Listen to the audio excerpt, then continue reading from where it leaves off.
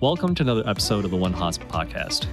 I'm Sean Lee. I'm joined by my co-host, Ray Guan. And today, we're joined by Adolfo Quesada Viciana from the full-time MBA 2021 class. Welcome, Adolfo. Hi, thank you very much for having me here. It's a pleasure. Very excited about this. Why don't you just tell us where you're from and your journey to Haas? Great. I'm from Spain, South Spain, a beautiful town, tiny town, not like the Bay Area. I studied business administration, so basically my passion was managing people, managing projects, didn't know about anything, didn't know about how, so I got into studying business. Soon after, during the school, you have the opportunity to go on an exchange program. Wow. I went to Finland, so I wanted to go like very far, different culture inside Europe. Basically, it was a game changer for me because the culture there was super entrepreneurial, super innovative, and I wanted to just pursue more things like that in my career. It happens that actually when I was graduating at school, it was the crisis, the economic crisis, and there was not many job prospects in Spain. It's curious because jobs are located mainly in Madrid and Barcelona, but mainly in Madrid. So when you are outside there and you don't have access to the labor market, you're a bit outside of the game. So what I did is I joined IE Business School because of the experience in Finland with this kind of business school environment where people have a lot of motivation, lot of ambition to make an impact. I was there 1 year meeting amazing people. We were 17 in my class, 59 or 60 were outside of Spain. So it was super rich experience to know people from everywhere, from Asia, Latin America, US, Africa as well. So it was one of the best experiences that I had in my life. And it got me access to strategy consulting, which is what I wanted at that time because I still didn't know what to do with my career. So it was a continuation of a business school, as I call it, but actually getting paid for that. I got into Deloitte in the strategy consulting, and I was there for 5 years. It was in Spain. I had very nice experience there. I was like during these 5 years, I was immersed in a variety of projects from strategy planning to pricing, market launches, segmentation, cost optimization, and due diligence. So it was a whole variety of sectors and type of project that got me like a lot of knowledge about different industries and different problems with many stakeholders. What about the geographies? So I really enjoy that. The geographies, that's a very nice question. I was all around Europe. We were having a project for a top pharma company that it was 12 countries in Europe. So I had to travel a lot. It was super exciting because we had to deal not only with the main headquarter team from this company that has to manage the project, but also with each country that they were actually independent branches. So we have to deal with, I was dealing at some point with more than 40, 50 stakeholders at the same time, many of them from high level, like from CEOs of every specific country to country managers to marketing CEOs. So it was super exciting, super challenging. It was also very intense, as you can imagine from a consulting project. And also apart from that, I was 2 months in Colombia for a different client and 1 month in Ecuador in a volunteering project. This project was the other inflection point for me because since I was very young, I was super passionate about the social sector, social impact, changing or contributing, or at least contributing to change how things are in the system, like our current system, economic and financial systems. And I thought that with this experience, it was 1 month in Ecuador. It was a kind of partnership from Deloitte and Caritas in which we were setting up a whole microfinance project. It was extracurricular. It was not like Deloitte-led, but all of us were from Deloitte. I see. So it was very great because what we did is we were 2 months, approximately 2 months in Ecuador, and we had to, from scratch and without even further notice notice in advance at all, to structure a whole microfinance project from with funding from Norway, from Caritas Norway. So that we have 2 million funds to distribute to 600 families that had been recently affected. There was an earthquake in 2016. Many people died, but even the destruction in the infrastructure and all the daily lives was even like much worse. Right. So this funding was target to families that has been affected by the earthquake. It was like family business. I think like we did a nice job there.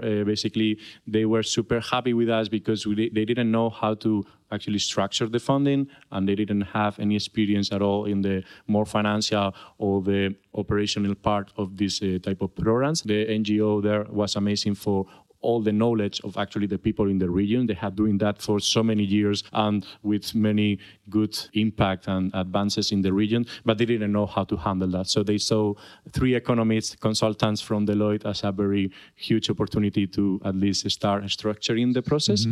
And after 2 months, what we did is basically have more than 50 workshops. So I was probably working more than even in consulting. Wow. Yeah. But it was super enrichful, I was super happy to have that experience because what's happened is that we were actually teaching accounting, business, entrepreneurship to these families that they didn't have this kind of knowledge. Right. Also at the same time that people didn't realize that you have a revenue and you have a cost, and the cost should be less than the revenue. So you have people in the 60, 70 years old working so hard every day to have an income with their businesses. And then when you go through the numbers, it's like actually what you are purchasing, you are selling at the same money after 12 hours of labor. So the funding, the $2 million was for business owners that were affected. Yes. Okay. Exactly. Got it. So this family business, what they had to do is create with us fairly easy business plan to justify that they could receive the money, I see. which was going to be different steps, but basically they were starting with $500 each family,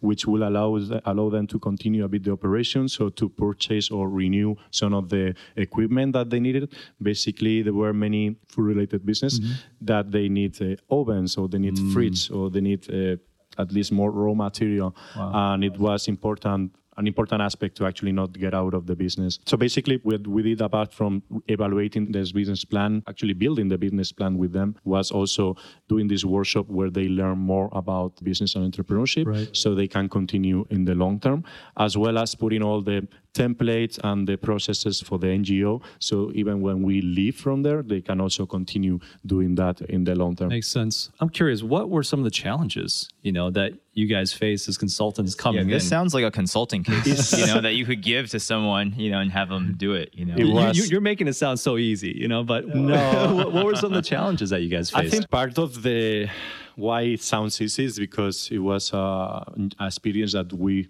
really, really enjoy. So we were not thinking in the trade-offs. The NGO, like Caritas, it was Caritas in Ecuador, but also another NGO that is like Asociación de Mujeres de Manabí, which is focused on getting women into the labor market, promoting their access to more opportunities. Right. So there was like a combination of these 2 NGOs. So basically they share some responsibilities in a specific region in Manabí, which was the most affected by the earthquake. The challenges, very nice question. Basically, I find the challenges mainly about how to educate, transmit the main issues of the business to people who sometimes don't even have literacy and they don't know about math. Right. So they don't have the luxuries many times to hire more people that can take care of that. Right. So it was basically about 70 years person, for instance, with his wife or his kid just managing a whole restaurant that they wanted to expand and to put another restaurant. But before that, they have to be realistic about if that was profitable or not. So like transmitting that issue, it was a whole point because they didn't know that they were losing money many times. They didn't know also, of course, anything about like this kind of customer experience when we are talking about fancy startup here in the Bay Area, something like that. It was more about trial and error, but this trial and error sometimes is very costly for them because after a long time they realize that they have been losing money. Right. And it's not just losing money for the business, it's actually family money that has been involved with that. So they have also to pay sometimes for rent, or they have to pay for the food for their own family, and they see that this business is actually just money wasting. So, I mean, with a lot of emerging markets, sometimes you encounter, people that are unbanked, right? A large part of the population that's unbanked. Did you guys have to deal with any of that? And by unbanked, you mean the lack of funding, lack of either financial... lack of financing, or they don't even have a bank account. They just, under their mattress. So many times that happened. I would say it was a frequent issue. What it was more also an issue was so they have at that time this financial provider to say something that there was a huge interest cost for them so they could access financing it was just too expensive because it's many times not a structure. And what happened is that, so you had the bank, the more formal banking, which doesn't have this credit scoring, something like that, so they don't provide funding. And then you have the individuals or small institutions that they can provide funding, but they are a bit unofficial, to say something, right. And the interest rate can be just unaffordable. But as it was the only option that they have, actually they went for it. So I can put an example. We were trying to transmit the importance of actually saving money during your normal operations so you can afford renewing or buying again, repurchasing an oven that got broken without having to wait 2 years until you accumulate money. And what they told us is actually those ovens, since they were not saving for those ovens, they normally go for a 30% interest rate loan to purchase an oven that is $3,000 or $4,000. So it was hugely expensive with a huge interest rate. And by the time they are finally paying the oven, and then that interest rate, they need another one. So they need to engage in another crazy loan like that. So we wanted to translate the importance of actually having discipline in saving, accounting that something bad can happen in the business, like this earthquake or just that malfunctioning of your equipment. So they have to depreciate. So that's how we were accounting for the concept of depreciation. Instead of going for very accountable terms, we were trying to show them that this oven that you have purchased now, you have to account for that during many months, so you start saving a bit more money than just the profit and just the margin of the product, which won't give you the opportunity.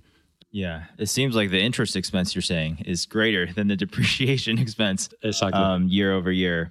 What are people's trust levels? Because I know in emerging markets in developing countries, a lot of small, medium business owners have very little trust in financial institutions or just in the government as a whole. We face that. We face mainly that they didn't trust the financial system.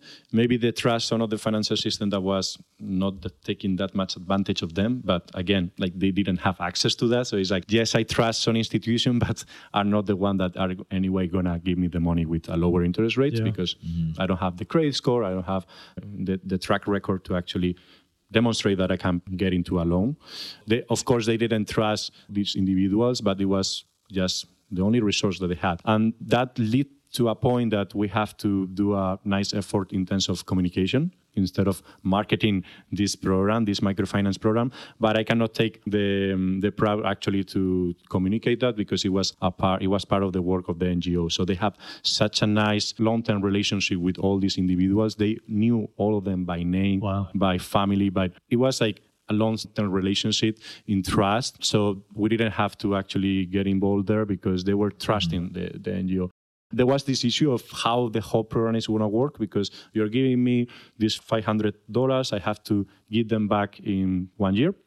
And it's with a 3% interest rate. So there was still some doubt in how the whole thing is going to function. But the NGO, they did a very nice job of actually communicating the benefits of the program and how much cheaper than other loans is going to be and how is the sense of belonging to a community. So all of them, we grouped them in groups of 20 families, which were already 40, 50 individuals, actually working individuals. So they have to respond collaboratively to give back the loan. Right. And what happened is that actually the percent of giving back the loan was super high. It was 98%. After 2 years, 98% gave back the loan. So it was a very success rate. It didn't have any kind of strong consequences. So if they don't give back the loan, what happened is at some point they cannot continue in the program. So it was convincing that you have some responsibility as a business, but also you are kind of protected by this community. And one of the things that I was most happy about, it was 2 years ago. So after 2 years of the program, I was meeting the lead of the NGO in Madrid. She came to Madrid for some visits with organizations and she visited us again. So we met with her. We were having this coffee with her and I was so happy when she told us that the program had become a best practice. So they were expanding to a few other regions in Ecuador and also in Latin America. Wow. And that they were already engaging in more funding, like 4 million funding more, in starting an accelerator. So for the business that they were a bit more advanced, because there were many good ideas over there as well, and not just the traditional business. For those business, they were trying to separate them so they can have a fast track to develop the idea. And I can give you a very nice example. So on one side, you have this traditional shop for scalability. Probably it will just always be a shop in the neighborhood, and that's fine as long as you control this cost and profit issue. But there was another business that comes to my mind. It was a couple. They were selling menus for the boats in the harbor. So basically in Manabí, there is one of the biggest harbor in Ecuador and also part in that region in South America. And they saw a very nice opportunity to actually have pre-cooked meals for the whole employees of the fleet of like tens and tens of boats that you have thousands and thousands of employees. So, and they were like really, really successful and really profitable. And what they did is, we were talking with them, is like, why don't you expand to the mainland? Why don't you, basically you're serving companies, you're serving the whole fleet, which are companies and businesses. Why don't you do it also in offices? And you position yourself as a catering with a good brand for the whole region. So for this kind of businesses that they were a bit more advanced and with like super healthy in terms of like financially health, they had this accelerator where they try to advise them and promote them to the next step. That's amazing. It's so coincidental because I just got out of, what is it called, my class? Doing business in emerging markets. Okay. There couldn't be a more relevant, class at Haas that like covers just this for 8 hours today. The other thing I want to note is you sound so passionate about this, which is like, I know people can't see you listening to this, but I Dolph don't know if it's the Spanish or if it's the... I always, for me, it was a game changer, this project, because sometimes I'm a bit critic about consulting and everything, but my experience was that during 2 months, I probably had more impact than during 3-4 years. Wow. So I was like a bit biased, but for me, it was a really amazing experience to actually you spend 2 months from your summer working more than even like in consulting sometimes some days, but the payoff was like super interesting. The next natural question is, what brought you to Haas? Yeah, this project was a big part of that, actually. As I said, having this experience that in 2 months you get involved with NGO, with other stakeholders and kind of new ways of thinking, because one of the ways that we were warned before going to the volunteering is like, you're just a person who is giving a bit of advice. So don't expect to change the world. Don't expect to do work that is actually none of your concern, or that they do much better than you. So we were trying to genuinely like just give some ideas about how we could structure that. Very soon we have independency and the trust from the NGO to actually structure this whole process. Then I had another 2 projects with Deloitte that really not changing my mind, because my mind was there about the social impact, but actually it was like the spark of, okay, this is now the right time to move out of my comfort zone and pursue the social sectoring or the social impact sectoring at Haas. I wanted to do the MBA since like a long time before. I just was waiting for the right moment. And what happened is that I applied to different MBAs with this hope in mind that Haas was going to accept me, because like the investment is so strong also even during the application process that you end up applying, of course, to more than one business school. But Haas was super well positioned in terms of social impact. Also the environment that is around Haas in terms of innovation, in terms of crazy ideas, crazy startup, and a lot of technology, a lot of bold movements in order to promote social change. So I wanted to be close to this area. Luckily, I was accepted. So I started this August. Since the beginning, my clear focus has been targeting this sector. So no matter how long it takes me, no matter how many obstacles there are during the way, because there are, like, one of the main things is like as an international, we have this problem of many of the small startups or impact investing funds, which is an area of focus for me that I want to learn about, they are small and they cannot have the luxury of sponsoring internationals. Right. So I'm dealing with that. I'm getting involved in probably more extracurricular things than right now, like jobs. I don't have the summer internship yet, hoping for that. But at least I would say I'm going to be very pragmatic. It could work or it could not work. So I have to go back to consulting or something like that. But at least I will have tried to make the best out of it. So my plan is learning as much as I can from social impact here at HAS, especially from the financing part, because the strategy normally after consulting is a bit easier to extrapolate. It's just different focus, not just profit, but profit plus impact and different stakeholders, which are normally a bit more difficult, like governments and big organizations.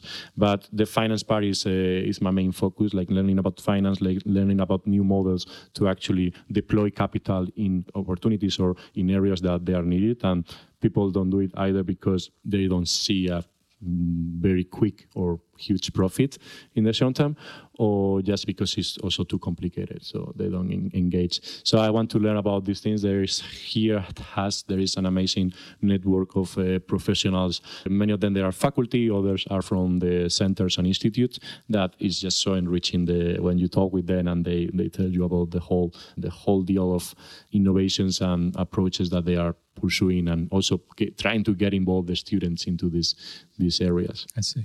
I'm going to back up a little bit, but I know you mentioned IE Business School. I also went to IE, and as you know, IE is very international, right? So it's like, I think 80% international. And so you're going from being like kind of local in your own country, right, that you did the MIM program, to being an international student here. So it's almost kind of the opposite. I'm just curious if you've experienced any cultural differences and have had to adjust, whether it's your expectations or beliefs or attitudes. Yeah, absolutely.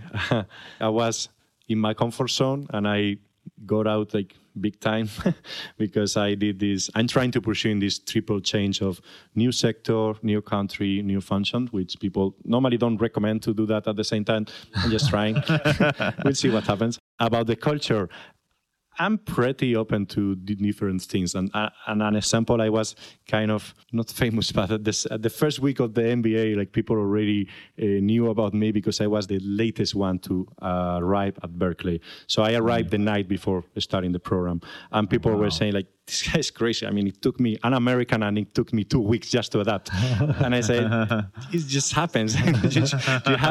You're changing. So just the less you think about that, the better. So I was expecting the cultural changes, cultural clashes. Sometimes I didn't have any bad experience so far. Some things for me are fun. One of the most fun for me is that so many times Spain and south of Europe is supposed to be indirect in the way we communicate. So not very straight, not very direct, trying to avoid saying no. And what I'm finding here is that actually we are more straight than the US. Like here at Berkeley, sometimes people, they don't like to say no, they can't say no. And even this thing is super fun in terms of how people think and how people talk, communicate.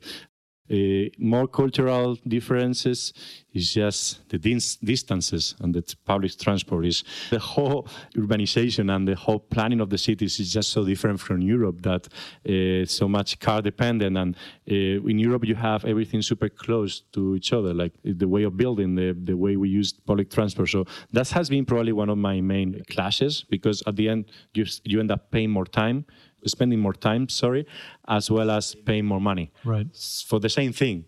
Just going buying something, just going meeting a friend. So everything is more uncomfortable in that sense. Yeah. I would say I was in this kind of very convenient city. It's 3 million people, Madrid, where it seems big, and it's actually big, but it's way more convenient than what I'm experiencing here in a town of it's actually a small city, right? So that was also an interesting change that I'm still getting adapted. And the food, oh yeah, the food that is definitely the worst part for me adapting from Spain to the US. We have any specifics? Everything, everything. I mean, when you have like better food, healthier and cheaper. Ray actually, I think, mentioned that before, that when you were in Spain, that food is just Yeah, higher the food was quality and definitely cheaper. much cheaper. I mean, the produce, there's no such thing as organic because I feel like everything is organic. And the fruit might not look very appealing, but that's because they don't use pesticides. I agree. As much. Totally Yeah. agree. Yeah, it's like this healthy. I'm not a very disciplined person when it comes to eating, so US is not doing me any favor about that. So Yeah. I'm curious, you're about a year in now, and you have a year left. What are some classes or things that you're looking forward to in the next year? So what I'm hoping for the next year is actually getting more financial stuff, getting innovation stuff, also that I can learn from people who are are running their businesses here, or they are a bit more technical into the. I really like healthcare as a topic for starting with the social impact. So solutions that they are coming, like digital health, telemedicine, these kind of solutions that can make healthcare more affordable. Right. So right now, one of my favorite professors here at Haas has been Adair Morse. She's a thought leader in impact investing, and she really knows about how to combine the finance part with also like the double bottom line, financial profit as well as impact. Right. So I'm trying to get involved with some of the courses that she has. We are right now collaborating with Impact Fund that is based on New York and also Utah, and we are helping them to analyze the healthcare market to see how they can get involved into specific solutions that can make the healthcare, at least part of the healthcare, more affordable, accessible for people. So this kind of, and they call it applied innovation at the MBA, this kind of courses that they give you practical experience and that you can have also the mentoring from thought leader in specific areas. I think that I will love to repeat it. But that being said, it's a bit difficult sometimes because there is a limit on how many courses you can do, both from the side of workload and also even because of the credits. I'm very strategically always when I think about the curriculum. I was spending so much time into getting my agenda for this spring pay off because I could just get the specific courses that I wanted.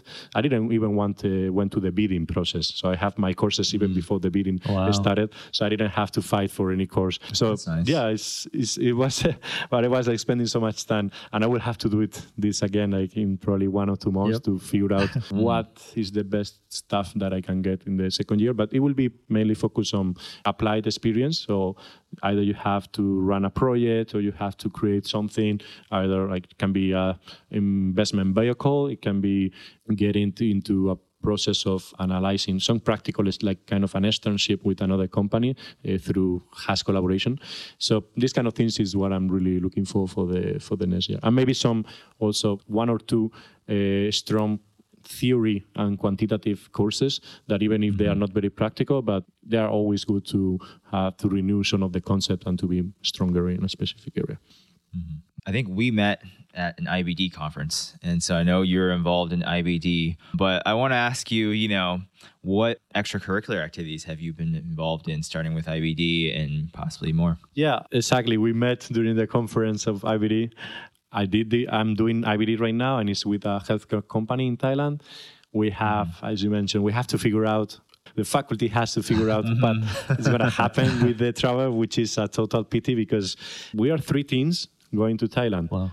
We really wanted this experience of all the cultural immersions and having such nice colleagues there all at the same time doing 3 different projects. Right. So my project is about digitalizing services, opening new revenue stream from e-commerce for a leading hospital group in Thailand and Asia Pacific. Okay. So the project is very interesting. Actually, they chose me a bit because of this background in healthcare in Europe, digitalization.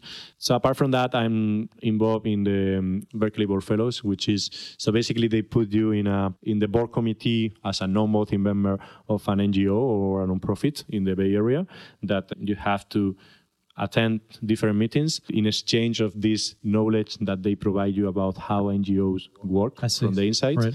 They require a kind of lightweight project, kind of strategy consulting, but very very light workload. So you collaborate with them, for instance, like reviewing the strategic plan, but not making the strategic plan, which can be a huge workload, but reviewing, giving some feedback, or creating new impact metrics that they can implement in the future, or analyzing a specific revenue stream, which is normally like grantees or donations, to see how it can improve. So it's a decent project in terms of workload, not very time consuming.